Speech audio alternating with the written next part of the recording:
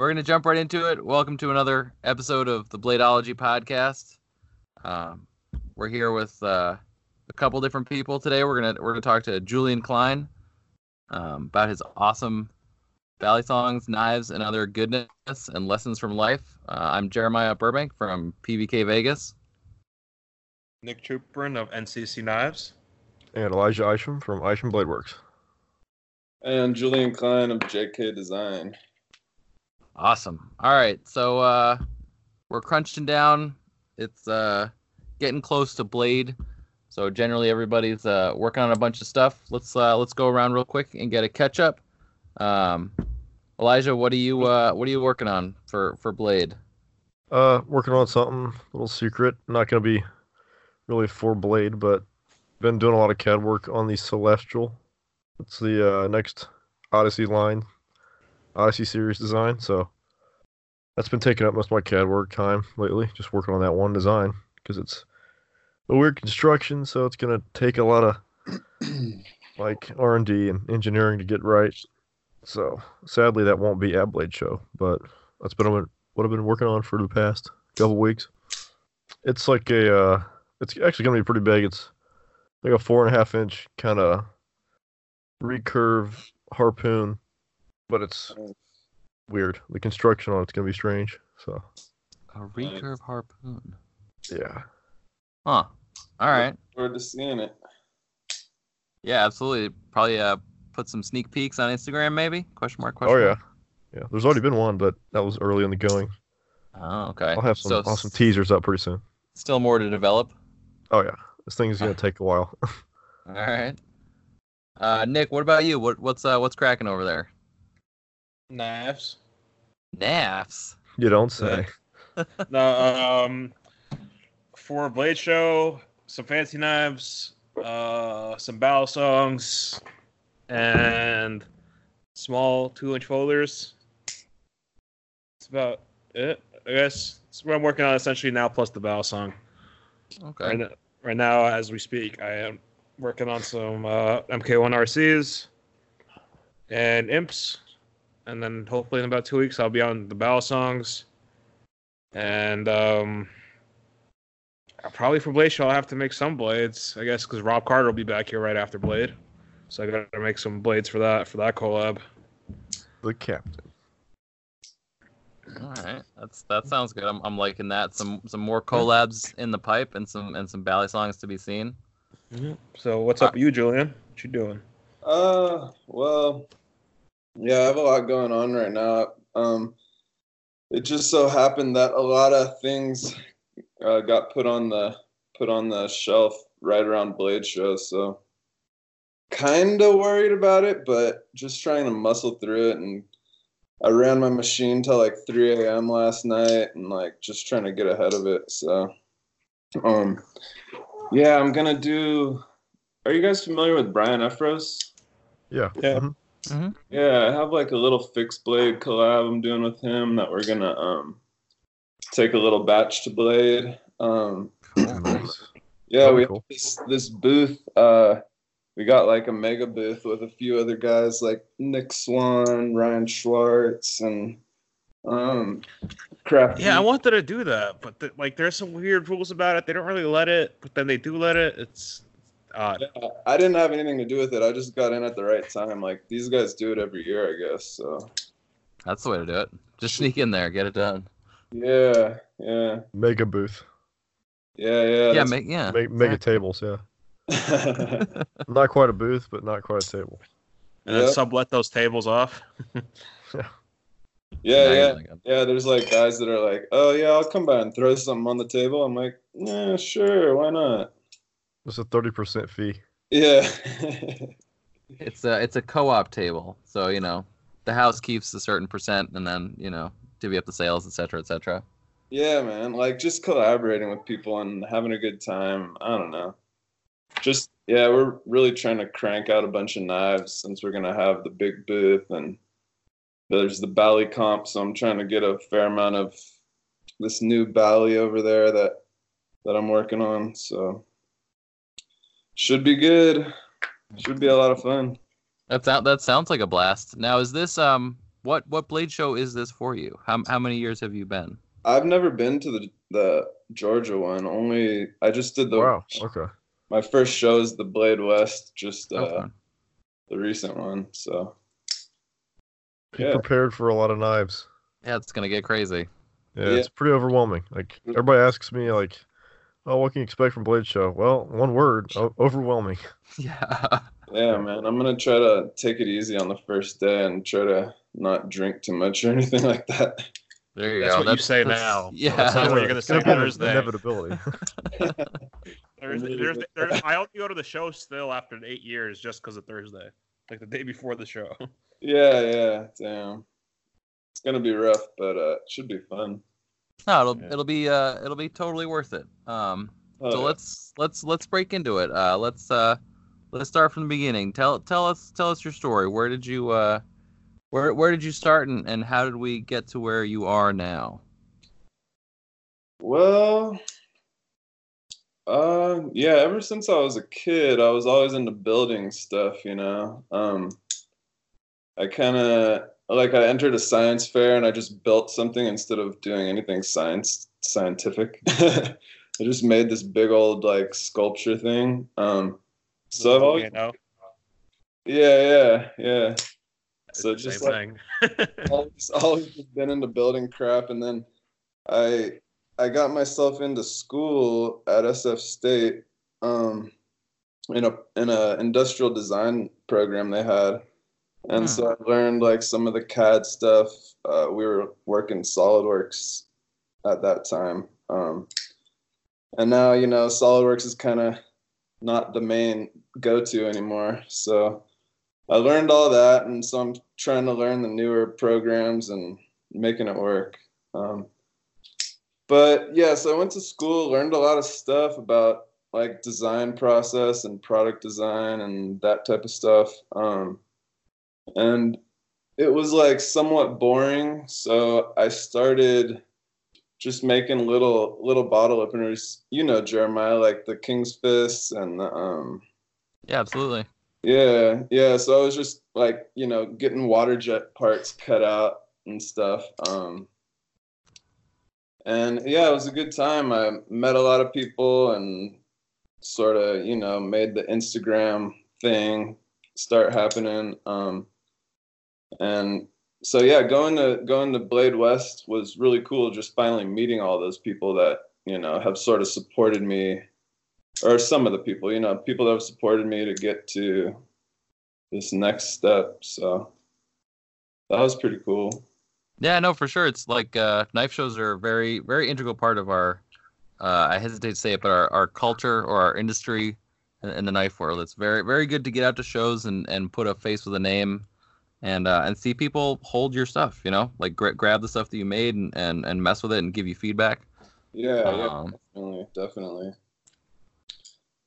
So yeah, more history, I guess. So How'd you decide to buy a house? Because you go from mortgage to parts eventually. Everyone has the story when they went from nothing to a house or whatever. Right. So yeah, that's get me back on track. Yeah, so I was doing the water jet stuff. I had this guy in where was it? Alameda, that I would go across the bay like once a week and just have him make me all this stuff, and it was just crazy. I was like commuting across the Bay Bridge and just, I don't know. I remember I spent like 20 grand in a year on water jet crap. Oh, wow. So I was like, this is not, you know, it's not that smart. This guy's taking all my money. So I think this guy was raping you on pricing, and I do a good amount of water jetting, and that's not even my bill. Yeah, it was crazy. So, and then that was the thought in my mind too, is this guy like, you know, jerking me around. So, but I don't know. I feel like he was kind of on point because earlier in the story, I started going to Tech Shop. You guys know about Tech Shop? It's like a makerspace, right? Yeah. Okay.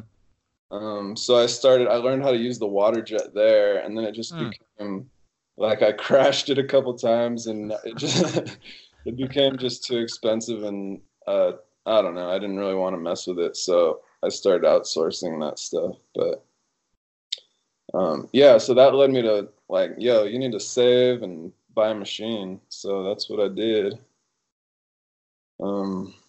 Nice. So now, did the bottle openers, did that sort of, you saved up from that, or you just sort of, you're saving, you're working part-time at this point and doing everything EDC on the side? Yeah, I didn't have a job. I never really had a job. I worked like a couple of crappy jobs when I was younger, but I was more into like buying and selling cars and stuff like that. So then I got into the bottle opener as well in college, and that's where I just started pumping those out and saving, and that's how I saved for the machine. Nice. So it was, yeah, really happy I could make it work. Yeah, all the people are to thank, really, all the customers that supported the little bottle opener thing. So It's for those of you who are not familiar with this bottle opener, go take a look. It's actually it's a really neat piece. It has like sort of like a core chassis with two plates that go over the top, so it allows for multiple different materials to be used and a lot of different styles. It's the first time I saw it, I was like, that's pretty innovative. I dig it. It's very cool. thanks, man. Yeah. And what machine did you end up getting? I just got a mini mill from Haas, just their basic one. 10 tool changer, and That's exactly what I run. I like got the most basic mini mill.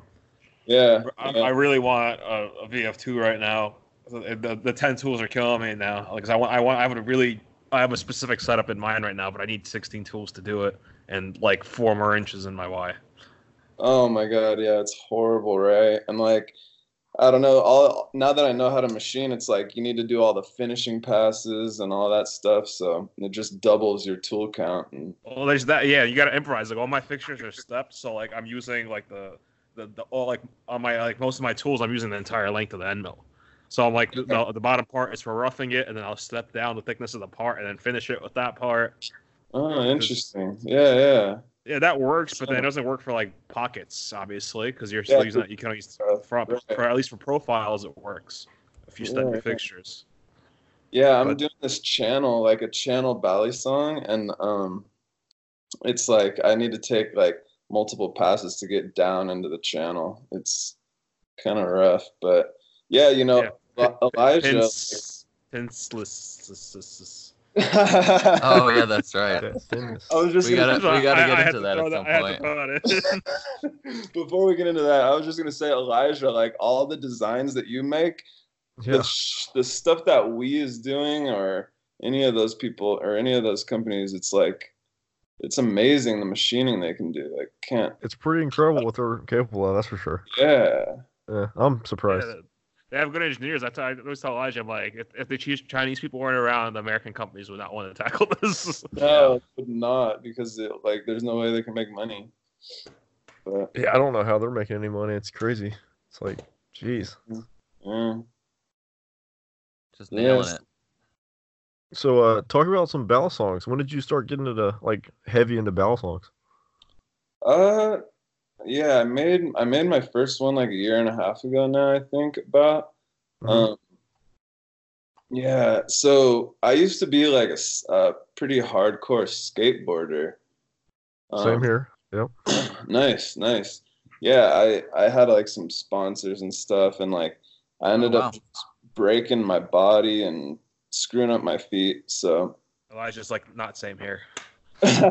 Yeah, I got out of it before I could break anything. So I was talking about the sponsors, but okay. You're probably the smart one of us. I skateboarded for like 6 months and I broke something. So really, so that just comes with the territory.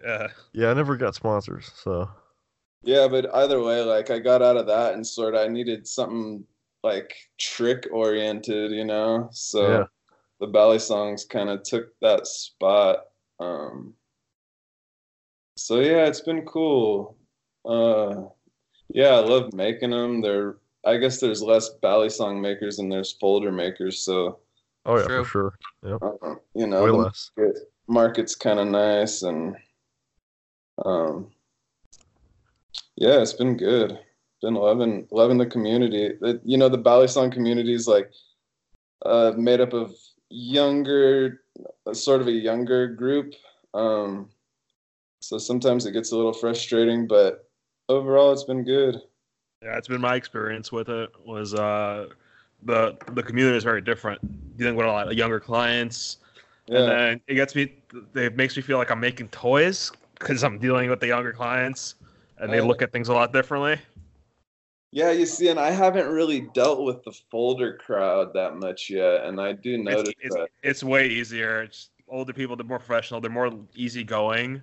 Yeah, yeah. Like I have more Custom issues with folder, clients selling for $100 product opposed to a $1,000 product. Like a $1,000 product, the clients are like very laid back and easy. They'll wait, and then like a $100 product, like a client would, like if it's a day late or something like that, like they lose their mind. Oh, right. Because they look at when you sell a $100 product, they look at you like you're a company. And there's workers and there's people behind the name. Right. When you look at like a $1,000 product, it's a bespoke product. Like there's this one man that's making this thing. Yeah, that makes a lot of sense. Yeah, people's mentality and like the so-called budget-oriented production knives is like completely different than something like like $1,000 custom, and then the balisong crowd is like completely different from that. Yeah, it's really a trip. Yeah, it slightly discouraged me actually from making balisongs for that exact reason. But then I decided, hopefully, if I stick to just custom balisongs and my custom pricing and not go production wise with it, I could avoid some of that. Hopefully.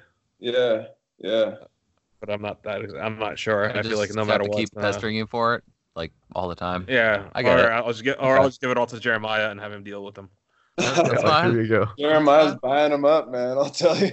I'm game, dude. He's like the only guy there. Dude, I had 2 years of Jeremiah pestering me to make balisongs. I'm like, I don't know, man. I don't know. And then like eventually I just caved in.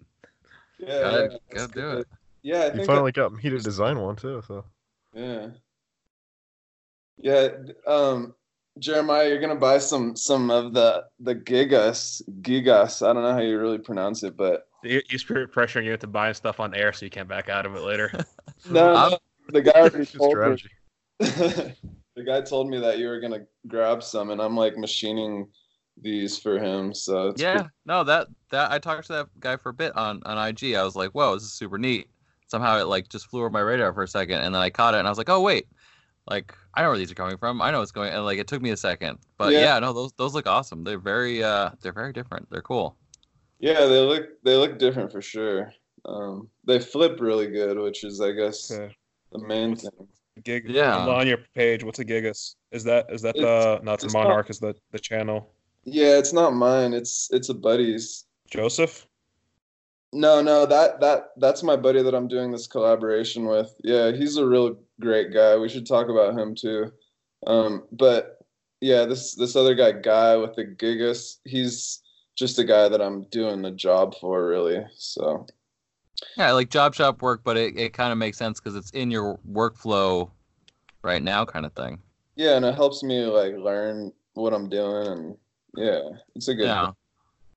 So, how did you now? So you got into balisongs, and then first you were making the sandwich, and then you're making the channels. So what was the impetus to jump into that? What you just decided that's the next logical step when making balisongs, or you wanted the challenge? Well, yeah, I guess I started learning about these 3D tool paths and things, so like we can get into the whole pins list thing. Pins. Let's pins. We'll get there. Pinless. Let's just say pinless, just so that everybody knows it's pinless. Like normal. Yeah, I didn't understand that as either for plurality reasons. I'm like, what? It's rough for the goddamn English language. Oh my god, yeah. So that whole thing was funny, but I forgot where I was going. But yeah, the Monarch, it's you learn 3D toolpaths. I learned 3D toolpaths, and I can sort of figure out how to do like with the pinless thing, there's blade stops that are milled into the inside of the channel.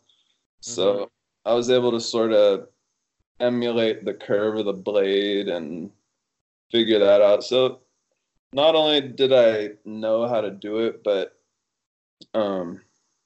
it's kind of the new thing, the channel balisong. It's like built to just be flipped and dropped and thrown across the street and then just flipped some more. And so yeah, I have a buddy who has been a collector for years. That's the Joseph Hansen that you mentioned on my Instagram.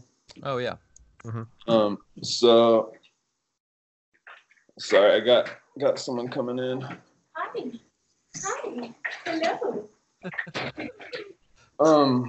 Don't worry, we can edit stuff. I'm just recording this podcast, so I'll just like. All right, thanks. So yeah, so he was a collector, and we became friends. I moved to Colorado, and he was living here, so we started hanging out. And he flips really well, and he knows a lot about the history of, the modern history of the balisongs. So, yeah, we just have a good time together, and I figured, let's make a collaboration, and we can design it together to flip really well, to, take a huge beating, to look cool. I've always been into like aesthetics and stuff, so just trying to mesh his ideas with mine and me learning the machine all at the same time. So it kind of became this really cool jumble of stuff. And yeah, we got the Monarch out of it, and people are going crazy about the Monarch. So The blade Monarch shape is on the that thing channeled is one, right? wicked. yeah, that's Yeah. the channel one. Yeah, thanks. Yeah, the blade shape on that is like unlike any other Bally, really. Yeah, I want to talk about the pinless thing for like a moment. Like, the problem is, look, the Pinless. Let balance. him. Okay, hold on. What? First of all, so we have sandwich construction, we have channel construction, and we have pinless, which is essentially channel construction. With no pins. But it has no pin. So you got to lead up into the pinless issue. So Nick, you got to give people a reference of where that came from. We mentioned it. You're not in I the wasn't Bally, going so to I'm talk not about gonna the issue. I was going to talk about the concept itself. Where Okay. it's like I'm coming okay. as a knife All right, maker from it. I'm like, All right. if you just look at like an integral folder, that's how they built them. Is it just you use it's there, so you use that as a stop. right. Like it wasn't when the guy made it. He's like, this is a whole revolutionary thing, and like it's not. It's a standard practice in the industry when you make a knife out of a channel. Yeah, there was one from 1920 that was made by, K-Bar. So, and there's some old ones from Germany and France that are So it's been Yeah. around for a while. this channel. He's trying to coin names for everything he thinks he came up with. Like he had 3 other names for like weird things, and I'm like, like you didn't even make any of this. Who are we talking about? Who are we talking about? Are we supposed Let's to not mention even. that? Let's not even go there. Yeah. No. Yeah. No free ad spots. Everyone, anyway. Everybody knows anyway. Yeah, no, it's just whenever you start putting like coining phrases and names saying you covered it, and then that's one thing to do that, which is also a dickhead move. But when someone Yeah. like Julian does it, and a guy comments on there, well, I really appreciate if you start using my hashtag when you do that. I'm like, you didn't invent anything here. Yeah, and it's Right. not English. Yeah, It's not, clearly they've been around for a long time. So yeah.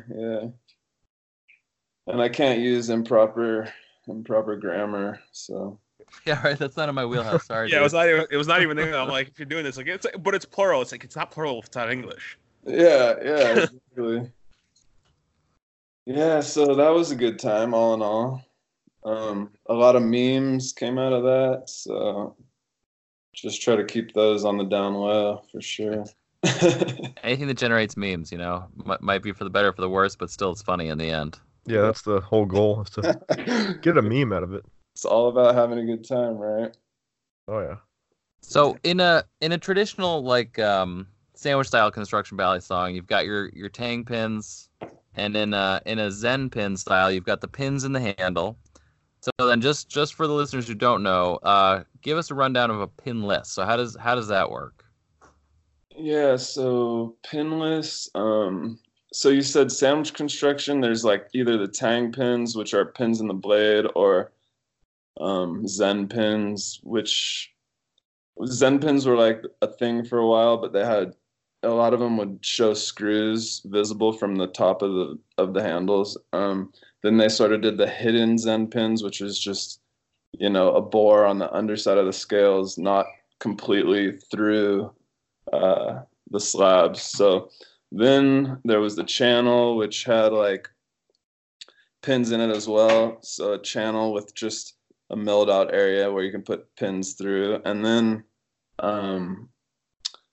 yeah, pinless is just building up titanium in place of the pins. So there's two different stops.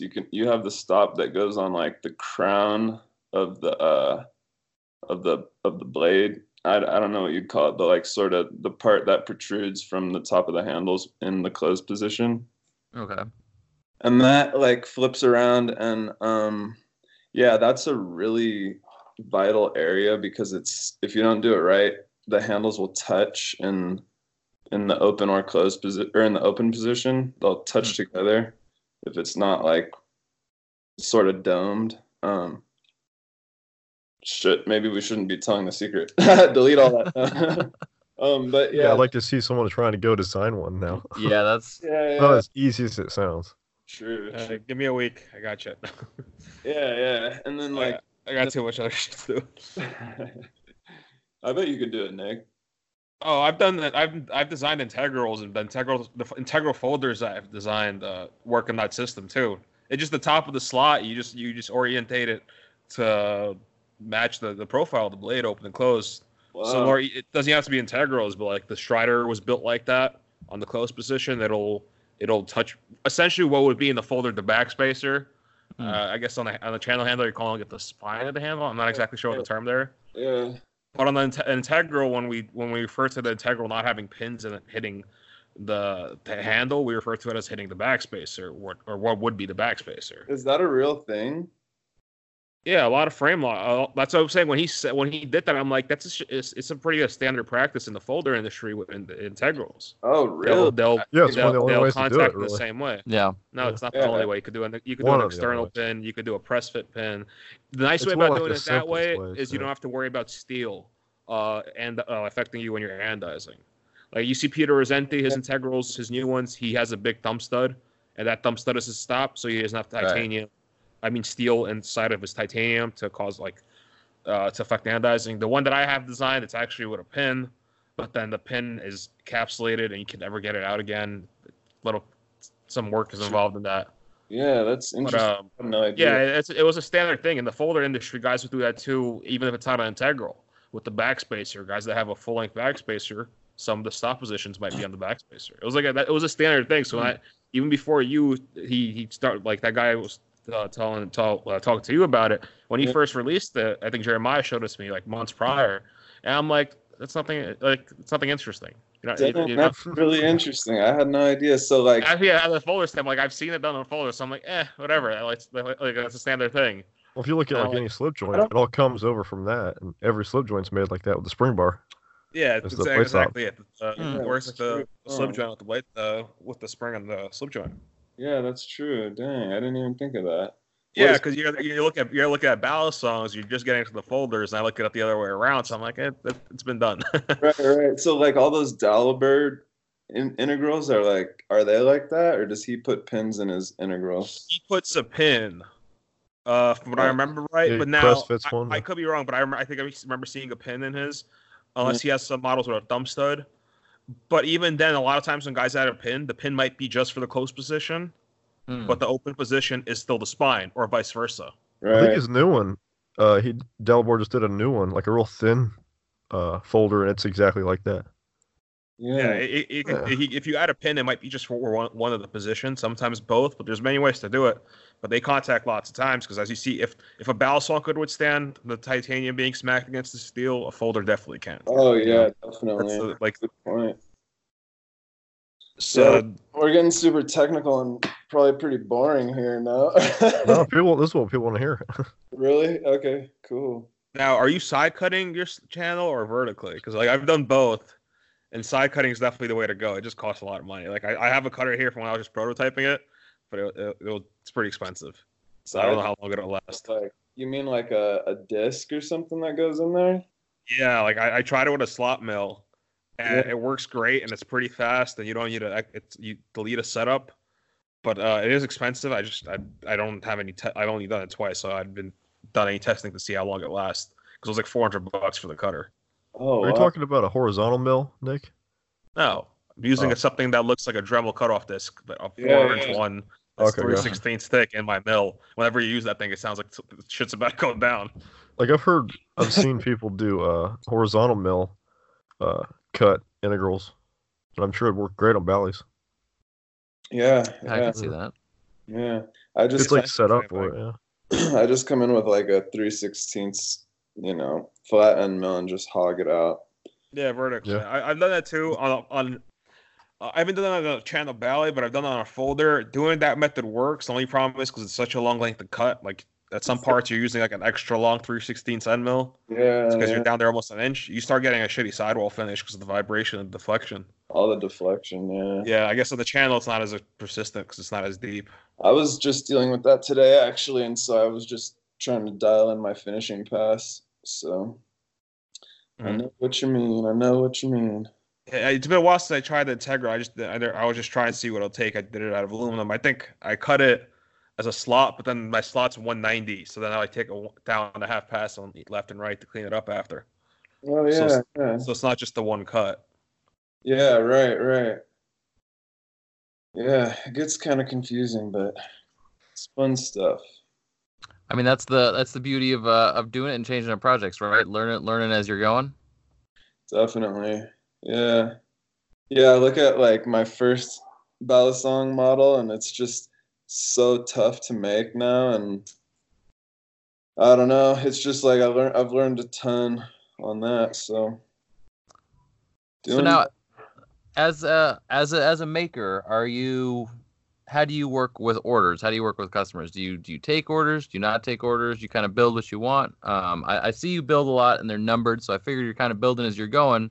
But I know that you're moving into the folder market. So Yeah. are you opening your books during Blade Show, or are you just sort of just building? I'm just building for now. I have like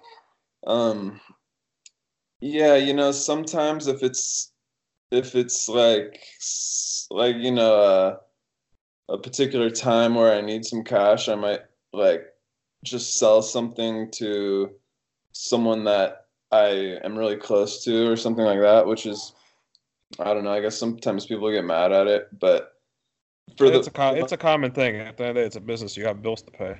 yeah, and like some people are just so tough to deal with and some people are so easy to deal with, and it's just sort of a natural thing. But for the most part, I've been doing I got this idea actually from the Grimsmo guys doing like the ongoing Maker's Choice lottery type of thing.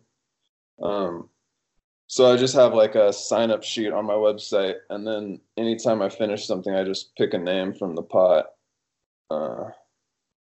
So Yeah, but that's extra work. Just make it put up for sale. yeah. It's good though. It's been working real good because I don't know. I've done lotteries a couple times, and people start saying like foul play is involved. Like even auctions, I hate auctions because like my last auction, someone deleted the top bid. Yeah, because someone deleted the top bid, and it's like, oh, like I started getting DMs like, oh, it's foul play involved. Like were you trying to hype it? I was like, no.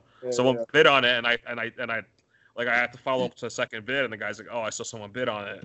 I told him you're not obligated to buy it because the first guy, but. Same thing with lotteries. People always, because it's a back end, it looks like a back end deal, and people start like saying, "Oh, you rigged it" or something.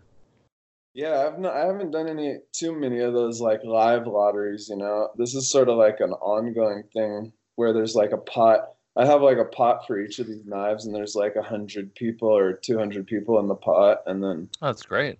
I just call a name out of the pot on my own time. I don't even show anything about it. So, yeah, that's the whole reason where I get like starts getting weird after a while with that stuff. Yeah. I mean, as long as it works for now, roll with it, and then that's the adaptation of any system. Is when you feel like it's not working, develop a new system. Yeah, that's true. Yep, it's true. And you just did you had a run of T-shirts that you did, which I totally spaced out on and didn't get down on. But how did that go? That's a really neat project. Sort of getting that branding out there, expanding into even more markets.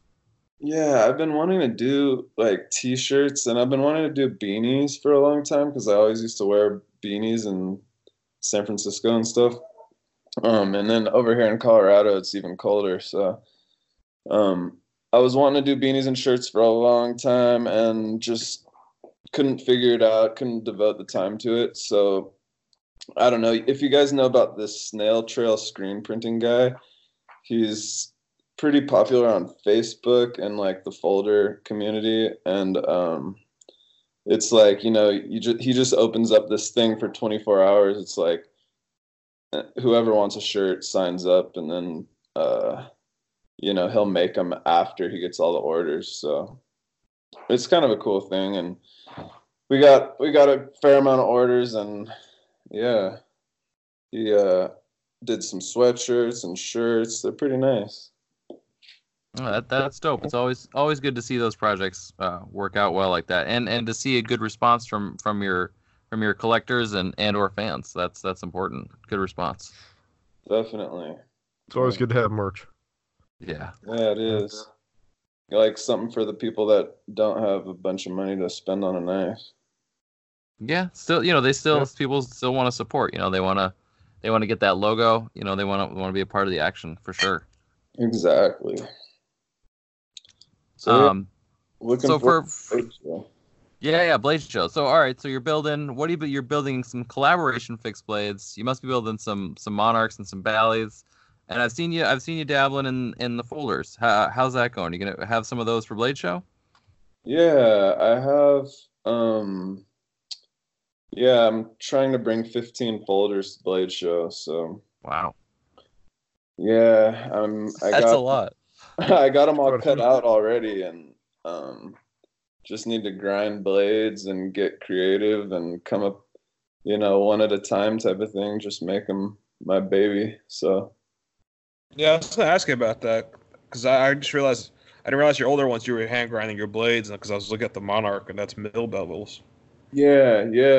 I figured out the milled bevels for the Monarch, and even on my folders, I want to do some of those, but for now it's just all hand ground stuff. Yeah, I don't know. I feel like if I've gotten any notoriety, a lot of it's come from like the hand ground blades that I've done. But yeah, I get what you mean. That's the same struggle I have because I also grind compound tantos. And like I'm struggling where it's like I have the capability of mill bevels. It'll let me make more knives because then I'm not the bottleneck where I have to grind stuff. right. And it's like I'm in the same boat. It's like I built a name with the grinds that I do. Yeah. And if I switch to mill bevels, essentially I'm doing a whole different thing now. Right. And grinding's nice, It's like when you get a nice hand ground blade done, it's just so it's very rewarding when you're done. Like I hate doing it. Like grinding it's like one of the worst things. I just hate going to grinder and grinding stuff because like I'm grinding like 10, 12 blades at a time and it just sucks after. But when they're done and you're looking at them, like right now I'm putting the two-tone acid wash finish on some finished ground blades. You look at them, it's like very rewarding once you're done, but it's like the shittiest job when you're actually doing it. I know. I just hate getting covered with all the metal dust, but it's like only one way to get them done. Got to get in there and get dirty. Exactly, man. Yeah, dirty cheese. I just finished this new shower. I just remodeled my shower, so I don't have anything to complain about. Oh, there you go. Nice. So that was I was gonna get to that, but what was your I mean, I have a feeling there might have been some cost issues involved, but what was the relocation from the Bay Area to where you are now in Colorado? What was the just personal, just made sense to expand, or that was something you always had in mind? Yeah, man, it was like all at the same time. It was like I was living at my dad's house in the Bay Area, and I was like working on the bottle openers in his garage, and he like retired and he started having a motorcycle collection and stuff, and so I was grinding all this stuff and I was getting all on his motorcycles. Yeah, so I started feeling bad, and then the water jet guy was charging me so much money, so I sort of made it a goal to like buy a house and then put a machine in it and just like do that. So Nice.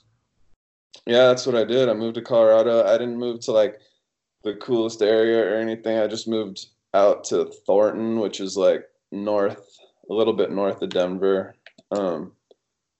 So there's not much to do out here, but I got my own place. I got the machine. I'm just, taking advantage of what I set up for myself. Oh, that's legit. I see your post on Instagram. It looks beautiful up there. I would imagine the air smells pretty clean. Yeah, it's pretty damn nice. I'm loving it. Yeah, I'm struggling with the same thing here because being in New York, imagine the rent in San Francisco is the same amount.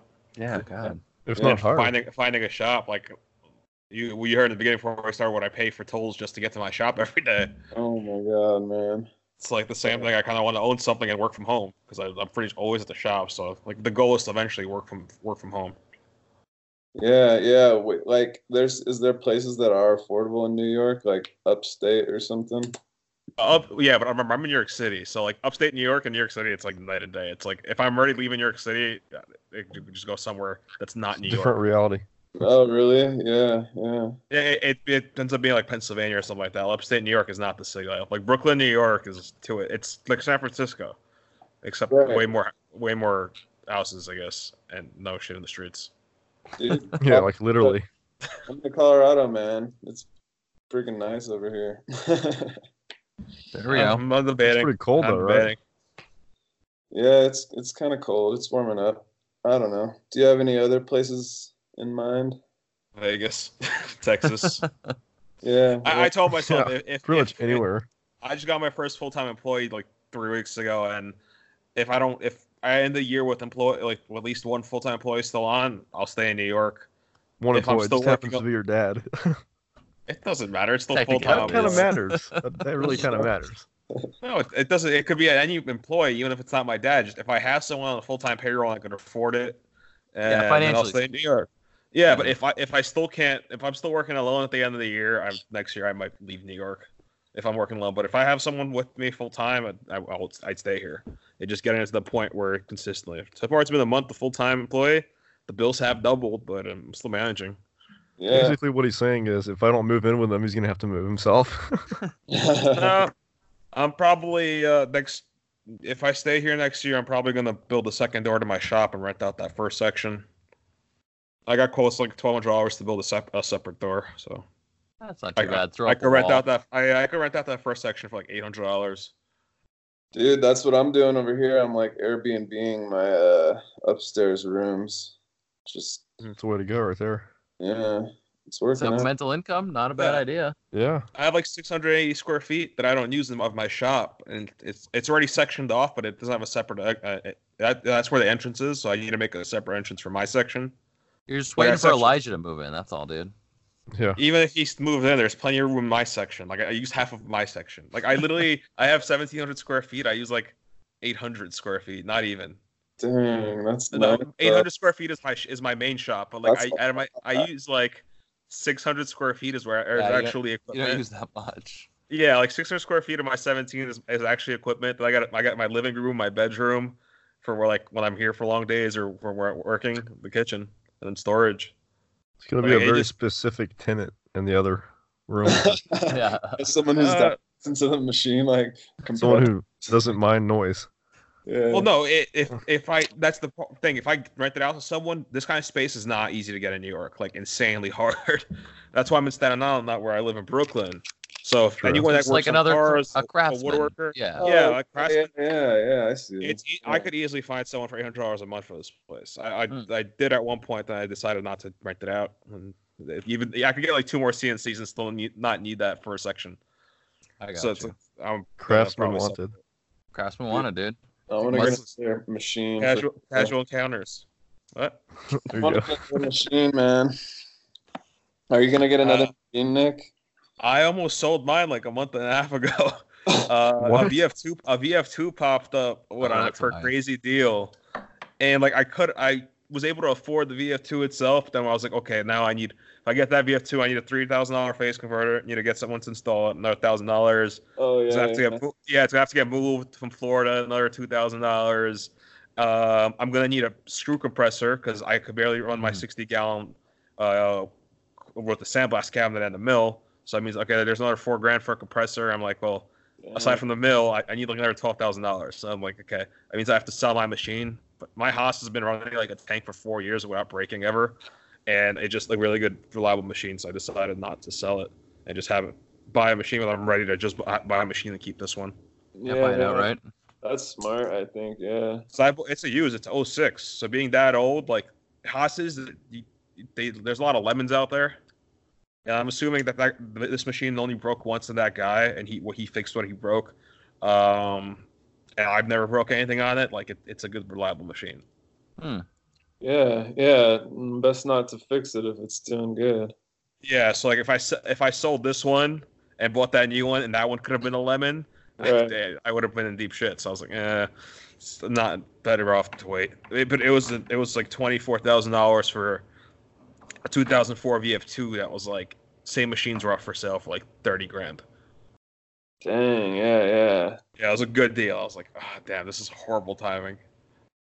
Yeah, is there like a way to like check the history of a machine like a car?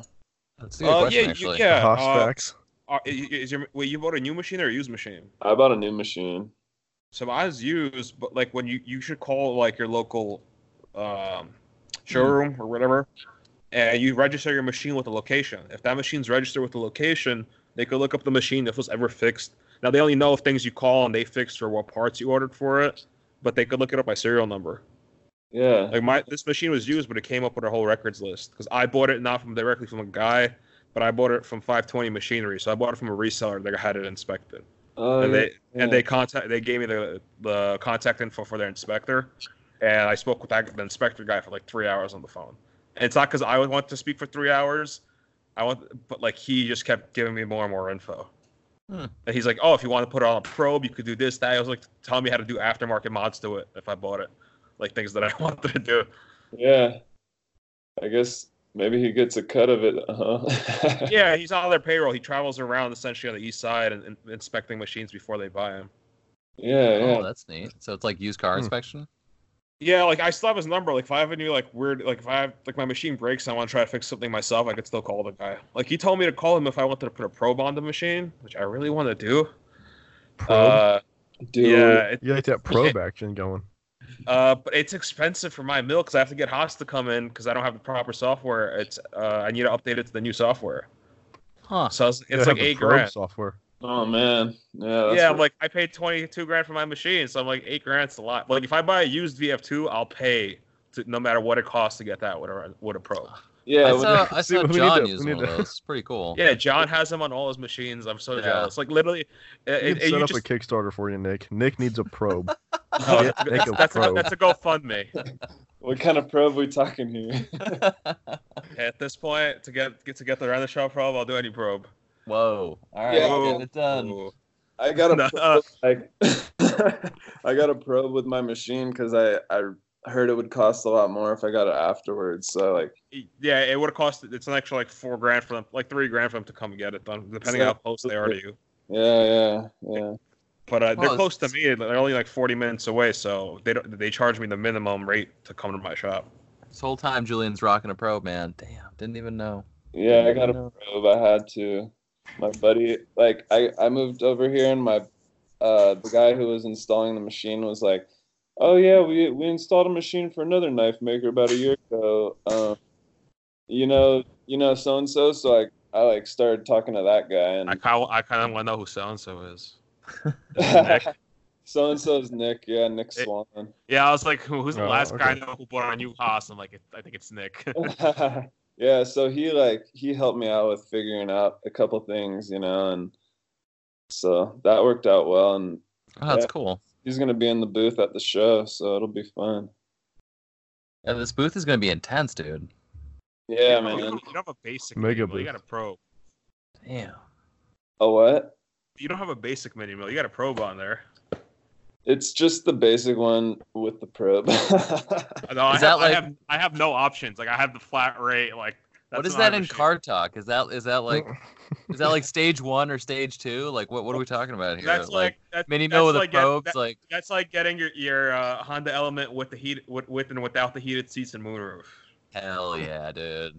Gotta It's have like that getting movement. a seat to the winner changes your life. It's like having a probe when you're machining like lots of different things at once. It changes your life.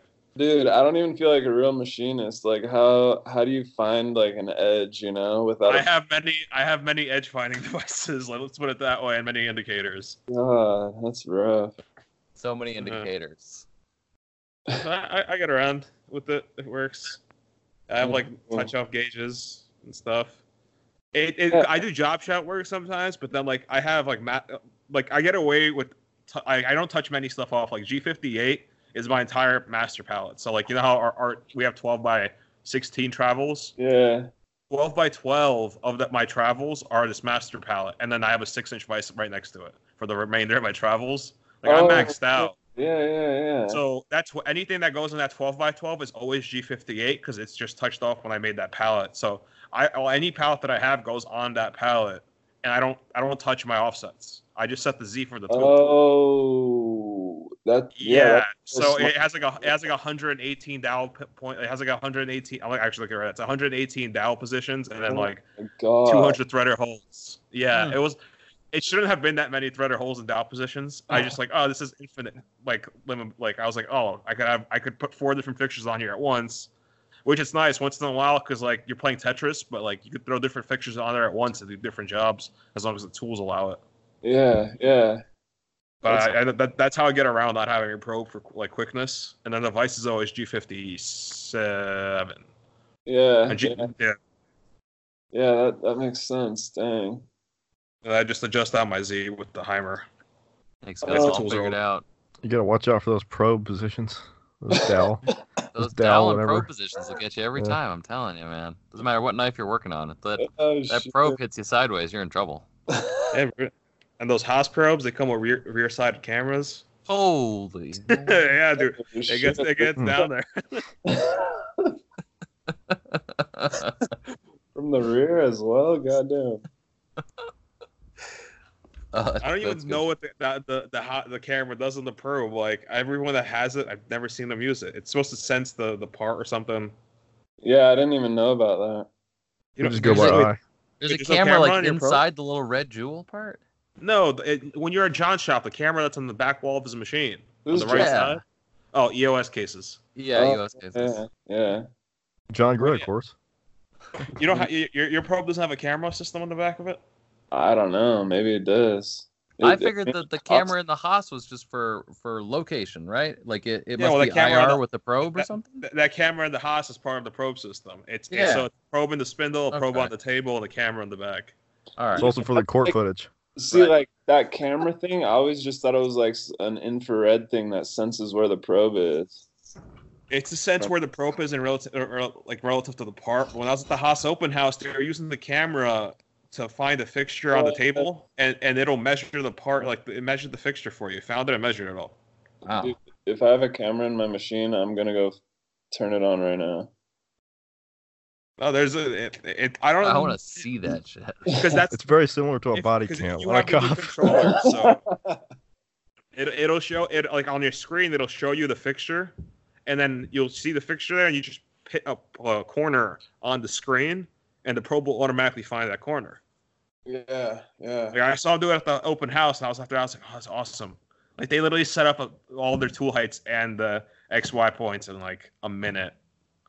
Oh my god! So Nick, what was that? What was that machine that we saw at SHOT Show? That was a Swiss lathe. Like that's a crazy machine. Well, that's also a big Swiss lathe with like a milling head in it. That's like a $200,000 machine. Oh, dang. It's very specialized. It's a usually you don't see the machine just like it was at SHOT Show. You would see that machine with like a 12-foot bar feeder next to it, and you would come in Monday morning, turn that machine on, and don't touch it for like 5 days, and it'll pump out like thousands of screws for you. Oh, that's convenient. That's the way to go. Yeah, it's a serious machine. Yeah, I want to go to some of those shows like the IMTS and. I'm definitely doing IMTS. I missed it twice. It just sucks that it's bi-yearly. Oh, is it? Yeah, I haven't looked into it, but I really want to go because it looks freaking awesome. Is that the one in Chicago? Which one is that? It's the one in Chicago, but did they do it this year? Did it pass already? Yeah.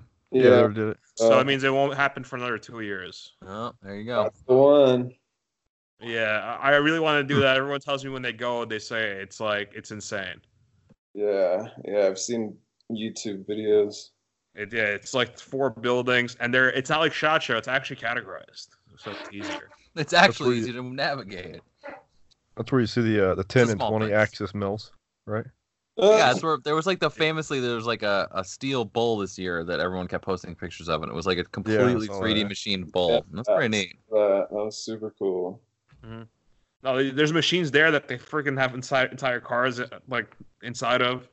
It's like there's machines that have hallway. There's one of the machines that were there this year had a hallway inside of the machine. That's what you need. The hallway accesses the electrical panel. I was like, what the hell? You're literally walking down a hallway in the side of this machine, and at the end of the hallway is an electrical panel. That's nuts. Man. Yeah, that show definitely multi-million-dollar booths. Are those like concept machines, or do companies actually use those? No, that's people go there to buy that machine at the show and get delivered later. They inspect them there. Like, is this what I need? Cool. They see it in person, and then they place their orders. That's why that show costs millions of dollars, man. It's just to be on the main floor.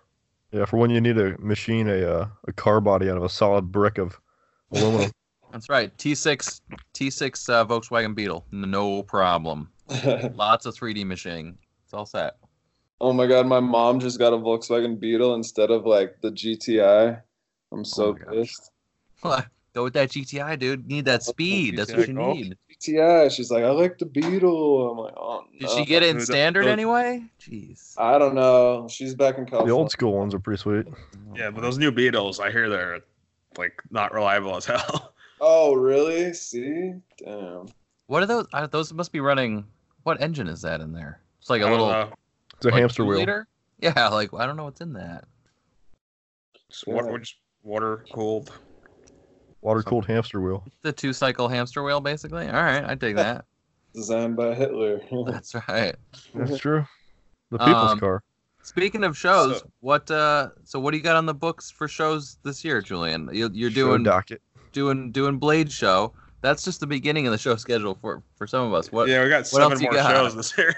Dude, so like I'm gonna do Vegas, the Gathering. So I'll come and see you over at the shop for sure. Yeah, I'm just doing that one. I was thinking about going to the Kentucky one because a lot of these Colorado guys go there. They're all there. It's an awesome show. It's fun. It's essentially 3 days of drinking, and then you work for 4 hours while drunk because it's at night, so all the makers are drunk. Yeah, it's just a really quick little show. It sounds like a good time. Yeah. And there may or may not be a fire drill. May or may not. Oh, I forgot about that fire drill. Yeah, actually, I did until you just said that. I was like in the middle of like a sale, like money on the table, and like fire drill. I'm like, oh, I have to pack all this up. I think it was the first. What? That had never happened before ever. Yeah, so we were at the Kentucky show this past year, and then like basically in the middle of the show, like one of the high points, there was a fire drill. Like somebody fire pulled alarms went off. And the entire show evacuate had to evacuate. But no one was going to leave like $1 million in knives sitting on the table. So all the knife makers were like scrambling around to like pick up their stuff. Oh my God. So what happened? Did they resume the show afterwards or anything? Yeah, they resumed the show after, but like... It was like 30 minutes later. But... It depends on what... It was like depending on who, but like... And I was in the middle of working with a dealer and the customer. Cash on table. Checks are being signed. Products are laid out for each person. And then like I had to just put all the products in my box and the cash and the check, and I'm like I had to meet up with everybody after and figure this out. Yeah. It was a shit show when that happened. But it's a fun show. It was my first year and I had a blast. Yeah, I got Elijah Jeremiah to go to that. I went 2 years ago as my first year, and this past one because dealers got more known about it and other people start to know more about it. It's a whole different show. Like just compared to last year and this year, it was an entirely different show. See, like I'm wondering how it'll be for Bally's, you know? Well, if you're like the only person there, then you're gonna sell out very quickly. You're gonna sell out. I'll put it this way: you're probably gonna sell out to just dealers. I'll buy them. None of those guys. Just none of those guys that I see at that show ever have balisongs. Right. Chuck is the only one. Chuck brings Bally's to that show, and that's pretty much it. Oh, really? That's right. I don't think I saw anybody else there because I bought what Chuck had, and then Chuck didn't bring them last year. This year he brought some balisongs. Yeah, I think it's like the smallest. But half the guys there aren't even to buy knives. Half the guys there are the craft brew junkie guys. Oh yeah. Yeah, that was a fun dichotomy. I liked that. Like I didn't even do that well at the show. I just had a great time. Like it was just fun. I bring beer opening items, like your bottle openers. I'd bring that stuff there. Yeah, that would actually probably do pretty well. Half the guys are beer junkie guys. Okay, got it. Yeah. Yeah, I didn't even think of that. Yeah, it's a very different kind of get show. Together than a show. Yeah, that's right. So, what other shows are you guys looking out for? Those are the only two that are on Blade my West. roster. All of them. Yeah, Blade West, literally all of them. California, Blade Vegas, Paris. Northwest Handbill Invitational. That's just you two. That would be fun. California was insane. Like this last time. Yeah, California was a pretty crazy show. Recon one, I gotta say, they did a great job with that. Yeah, the lineup was wild. I want to go to that one next year, probably. So on Friday they have like their own thing, and then on Saturday it's totally different because nobody from Friday shows up. Really.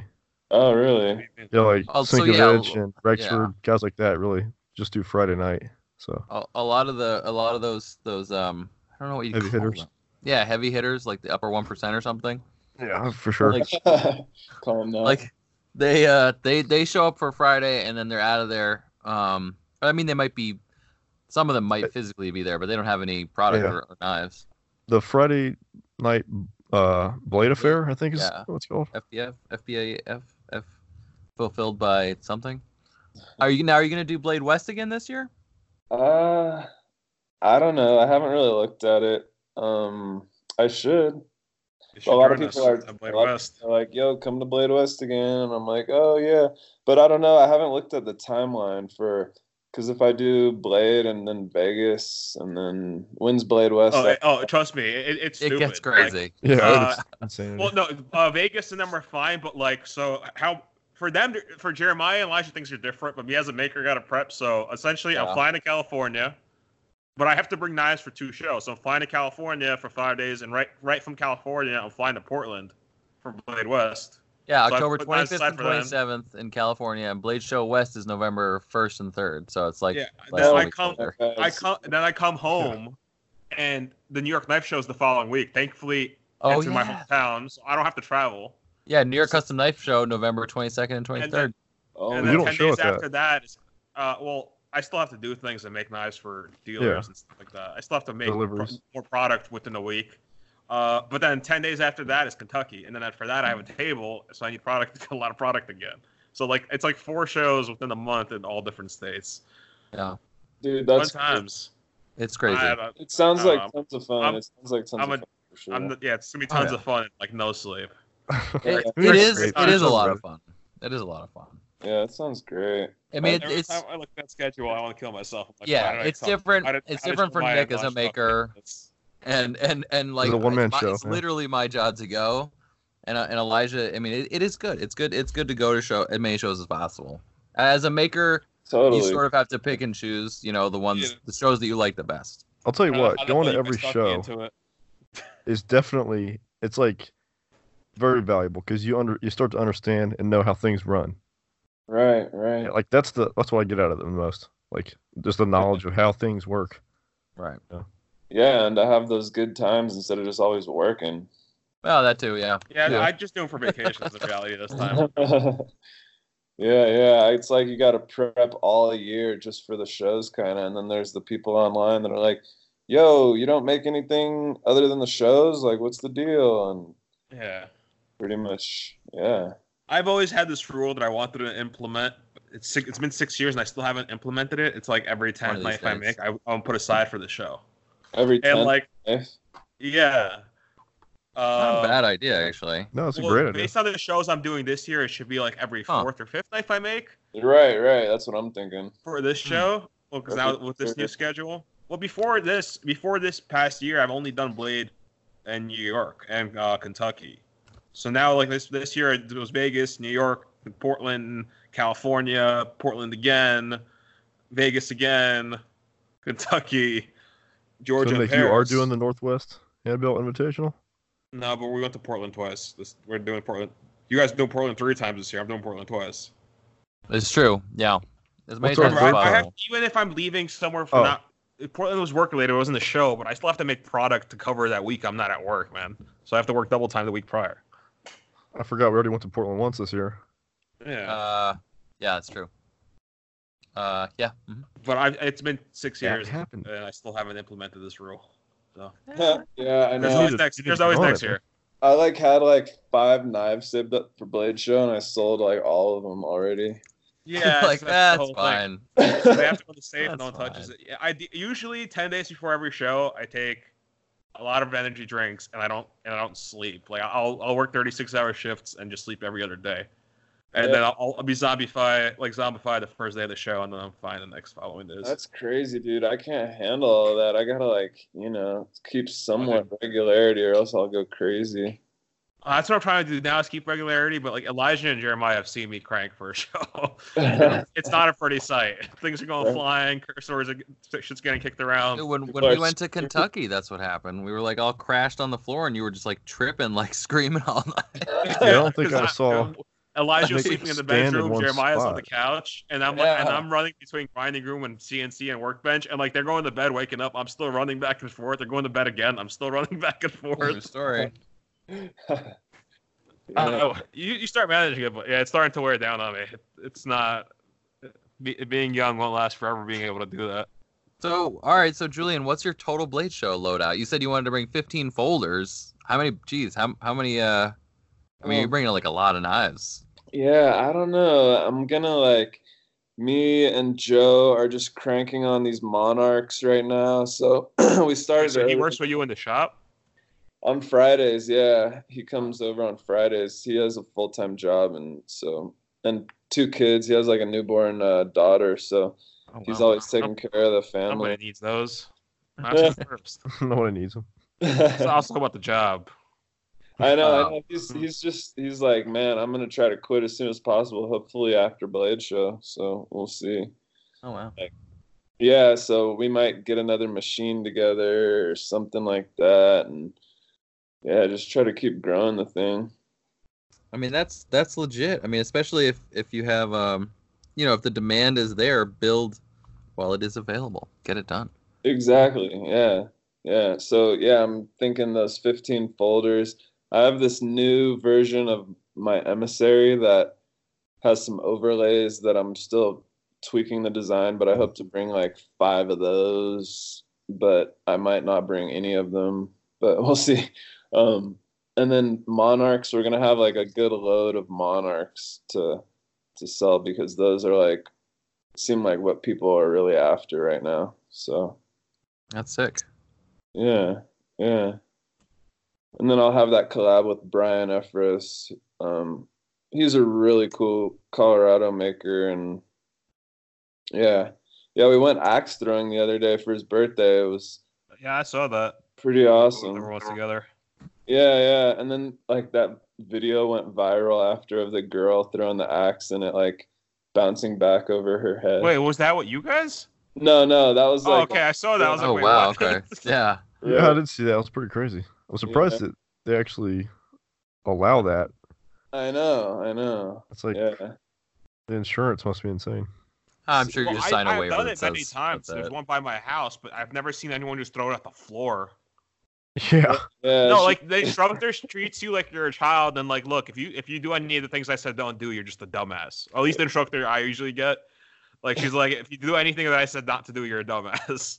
Yeah, with beers involved, and it's just crazy. Yeah, they Yeah, serve that liquor there especially. too. Well, they serve beer and wine, not hard liquor, but still. Yeah, they cut you off at 3 beers too, so. Oh, okay. That makes a little bit of sense. Yeah. All They right. don't cut you off where I'm at. I know that. Yeah. Hard liquor and no limit. Yay. Like, here's the hatchet. Have a great time, guys. Like, whoa. So are you gonna, Julian? You gonna be at the Blade Show Bally contest this year? You gonna check that out? Definitely. I'm gonna be checking it out and hopefully seeing some of my ballies in there, Oh, for yeah. sure there will be. I'm not gonna actually- be good or anything. Yeah, I've never seen it. I'm probably gonna check it out this year. It seems to be pretty cool. Oh, the Yeah. Valley I don't know competition's where fun. it's at. I know about it. It's a big thing, but I never actually see it anywhere. Yeah, Or it's outside in the parking lot, right, Jer? It was a couple years ago. There's usually a good circle of guys right out front, and they're usually flipping there pretty much all weekend. And then I think the actual Valley comp last year was I just saw Dave. I was hanging out with Dave outside the second room in that weird concourse area. That might have been where they had it. I think they had to technically have it outside the Galleria. I don't remember exactly. Have you But been to I know a lot of people don't like it, so that's why I know they kept moving it. Yeah. Huh. Yeah, I know Mostly all somebody- the people in the actual knife community hate the Bally community. I think it was last year. Somebody sliced their hand open like big time. It was a It kid. happens. Yeah. It happens, you know. There's the balisong kid that comes by me, like butterfly flipper kid, something like that. I don't. Bally flipper. Bally flipper kid. Yeah. Isn't his Something name? No, his handle is like Bally flipper. Yeah, something like that. Whatever. He's a young kid, but like he comes by my shop all the time. He's local, but he's like there's like 6,000 followers. He's known the community, and like he tells me at shows like everyone like looks at like everyone looks at them odd and like curses them out and tells them to get out of here. He's like he was at Blade Show last year. And he's like a guy walked by and he said, "I swear to God, kid, if that hits me, I'm gonna fuck you up." I'm like, okay.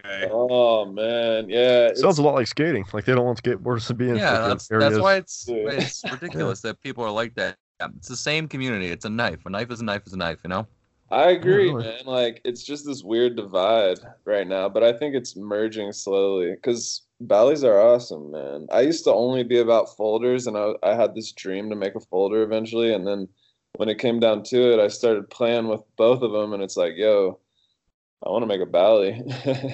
Yeah, I mean, I do have to give Lucas credit where it's due, man. Like, the Squid got that rolling really hardcore last year at Blade. Like, kids and guys were walking around everywhere. I mean, you saw it in Portland too. Same thing. Like, there's just a huge crew around Lucas at the shows. Yeah. You know. Dude, he just sent me like 200 blades that I have to put chamfers on. I'm like, oh my god. Oh damn! What do you have All to right. put chamfers on? What the hell? I'm just gonna put chamfers on some blades for him, like just the spine, so that they're like kind of crowned, you know? Oh, there you go. Mm-hmm. Yeah, so it's just a little job for him, and it's like 200 of them. I'm like, oh man, that's gonna be boring as hell. But It's not an amazingly interesting op. That's for sure. Just set them up in the mill. Get a corner around her. yeah, I know. But I'm used to making like a couple of one thing and a couple of another thing, you know, and like making it sort of from one to the other. But so this whole production idea is crazy. We'll see. Yeah. Oh, it's the first time you've done runs like that? Yeah. Oh, it's interesting. It gets boring. Like I just did a 300-piece scalpel run for someone, and yeah, I do job shop work now. I don't do as much job shop work as I used to, but usually a job's like 200 or 300 pieces or something, and it's like you get the parts in from Mortgage or whatever. It's like, oh, that's way more than I expected. It's always way more. Yeah. And you start doing it halfway through, you get bored. But then like when you're at the last like 20 out of 300, like you look at the table. And there's a shit ton of product, and it's pretty rewarding once you're done. If I had like another machine that I could run, you know, my own stuff on, then that would be cool. I could just have them running, but it's like that would like this is gonna take like 3 days or something, you know. I'm just always being at the machine, so we'll see. Just cranking it and crushing it, man. Yup. Exactly. That's how Yeah, but it's that's the thing done. with the job shop work that's not your shop stuff, something like that, where you just keep doing the same thing over and over again. If you really wanted to, you could just work in late, like extended shift, and like just get it done and get paid. Yeah. It's a nice part about that kind of stuff. Like when it's like, okay, this is a job shop thing. It's not a product for me. It's for someone else. But there's a lot of them. It's repeatable, and I'll just work stupid shifts and get it done. Yeah, just like watch a movie while you're pressing the button. Oh, dude, I got 2 TVs here at the shop. That's the way to do it. I got one in the bedroom area, and I got one right by the house. I guess I'm working overnight tonight, but like I don't want to do handwork if I'm doing an overnight shift. I'll just run to the house and watch Netflix. Yeah.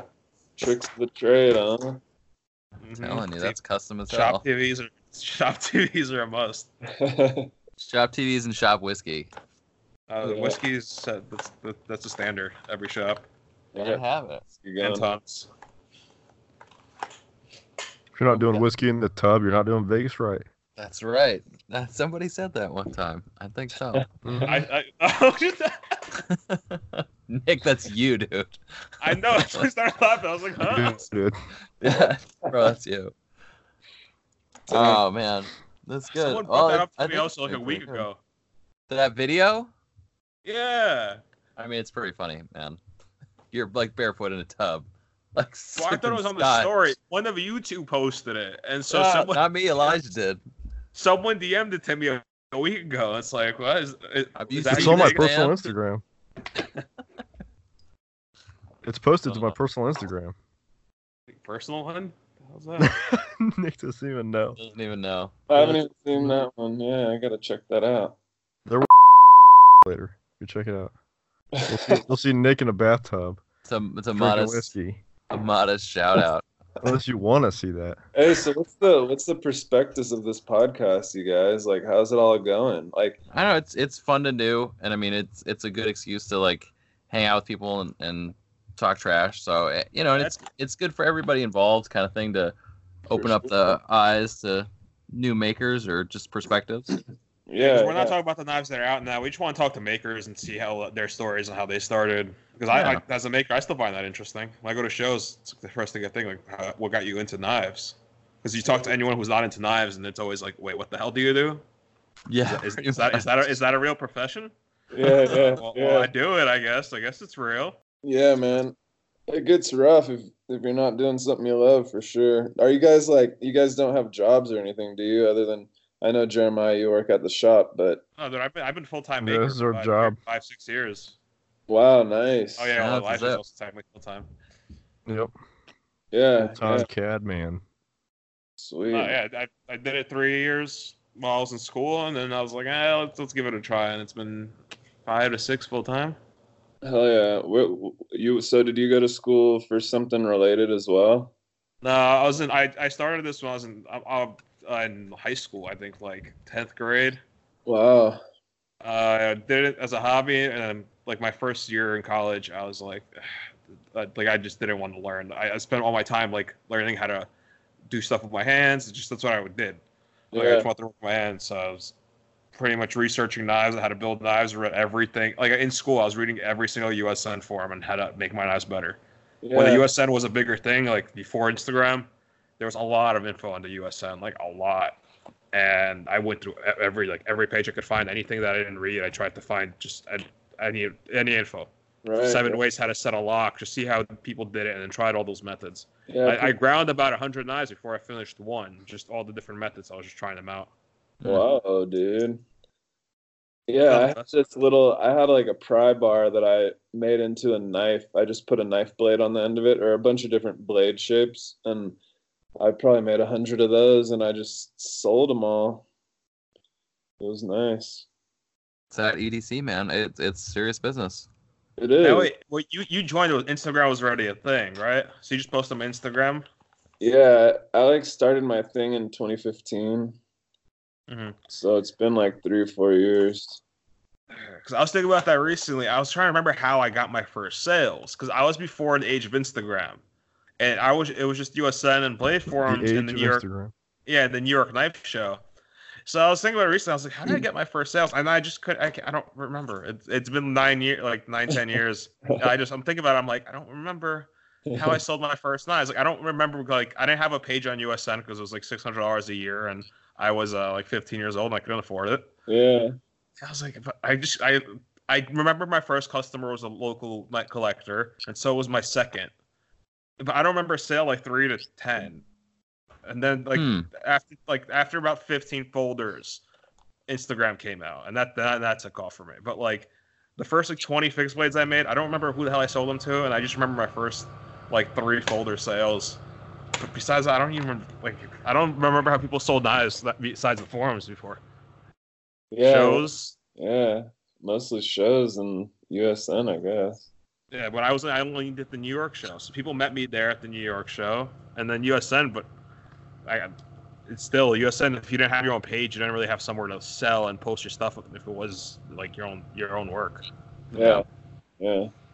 USN. There's always you gotta pay dues. I mean, like, actually financially pay dues to be able to sell shit on there. So that's like that's if you had that account, you could sell knives and buy knives. But like if it was a knife you made yourself, you couldn't really sell it with that account. You had to have a page. Oh, I didn't realize that. I thought that fee covered any sales of your own stuff. That was just a reseller sale? There was a different fee for knife makers. Okay. Yeah, and then I never understood it myself. I looked into that when I was doing Knuckles. USN was a whole thing. It was a forum. So if you were into the age of forums, and I was car forums back then, and computers. There's still a lot of computer work and car work, and even before I had a car. But so the forums was a little easy for me to figure out because I was on multiple ones. But it was still a whole thing to navigate through.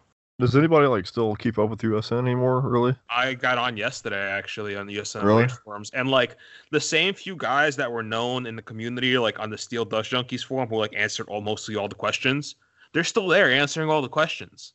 Huh.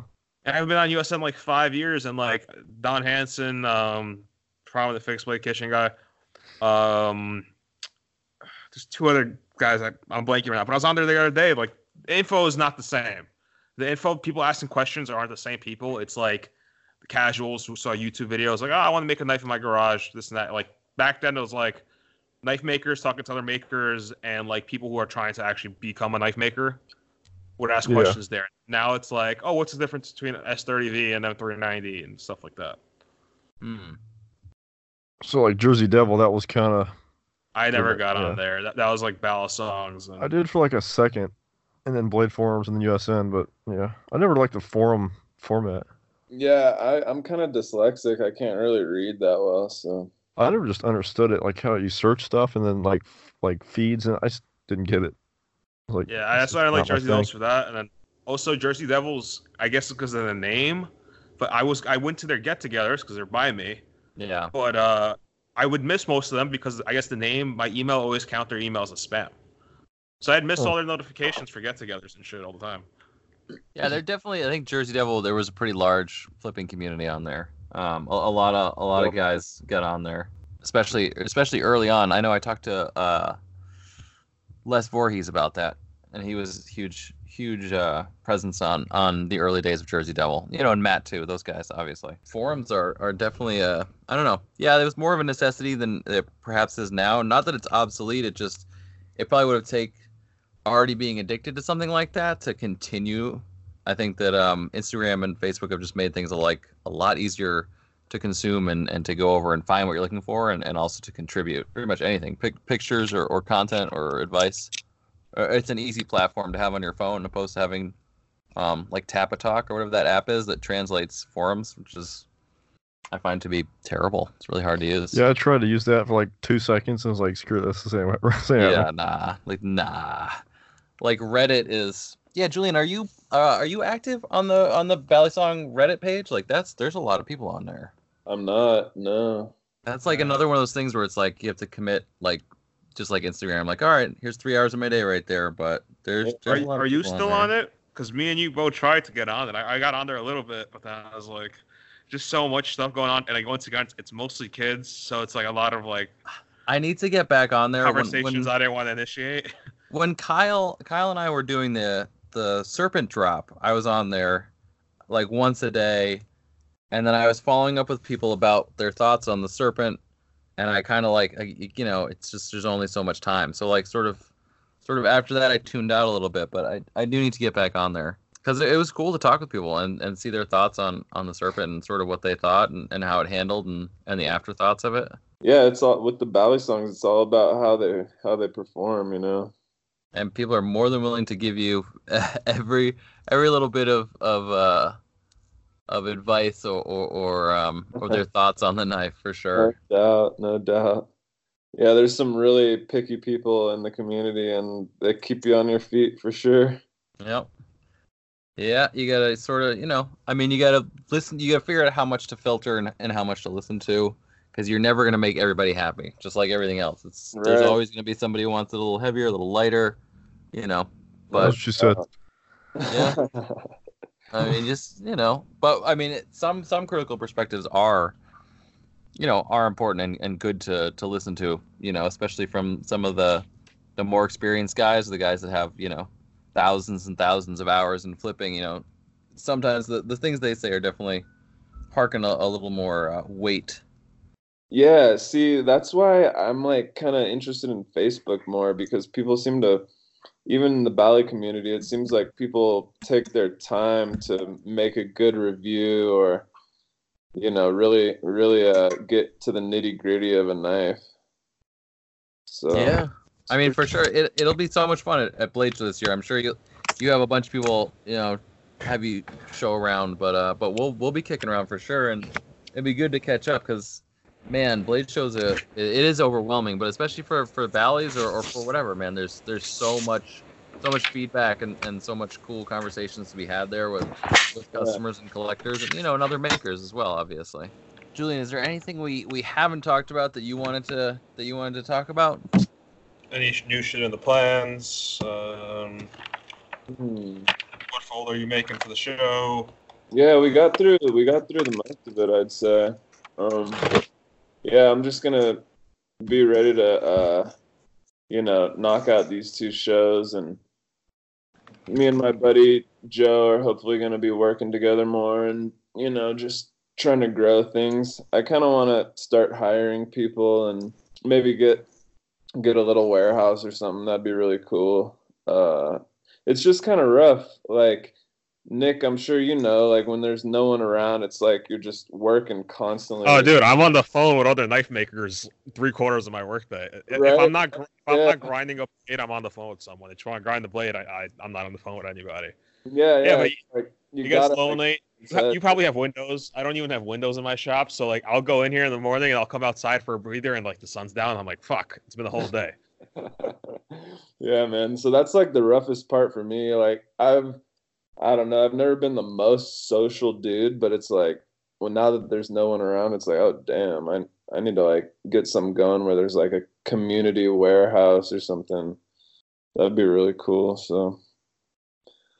Sure, I have like space for like 7 more Haas mini mills in here. Exactly. That'd be real cool. Pack them in there. Get those machines cranking. Yeah. Good times, man. Good times. All right. Well, Julian, tell the fine folks at home all the pertinent details. Where can we find you on the internet? All right. So my main platform is Instagram at JK2_design. Yeah, that's where I mainly, I'm active on DMs for the most part. Unless I get overwhelmed, then I might take a little time off. But DMs are really good. I got my email on my Instagram. I'm trying to grow my Facebook group, which is just JK Gear Group. It's a closed group. If you want to join, I'll add you for sure. Lottery details are all on jkdesign.us. So that's about it for now. Other than that, I'll see you at Blade in Vegas. That's if you really want something, that's where you're gonna get it. Right on. Come to Blade, everybody. Yeah, come see Julian. Check out his awesome stuff, man. Awesome knives, good gear, good people, good times. Good times. Yeah. All right. Look forward to seeing all you guys there too. Yeah, absolutely, man. It's gonna be a blast. Right on. Thanks so much for coming on. We're gonna wrap up another awesome episode of Bladeology here, and I'll start with Jeremiah out. Nick Trooper out. Elijah out.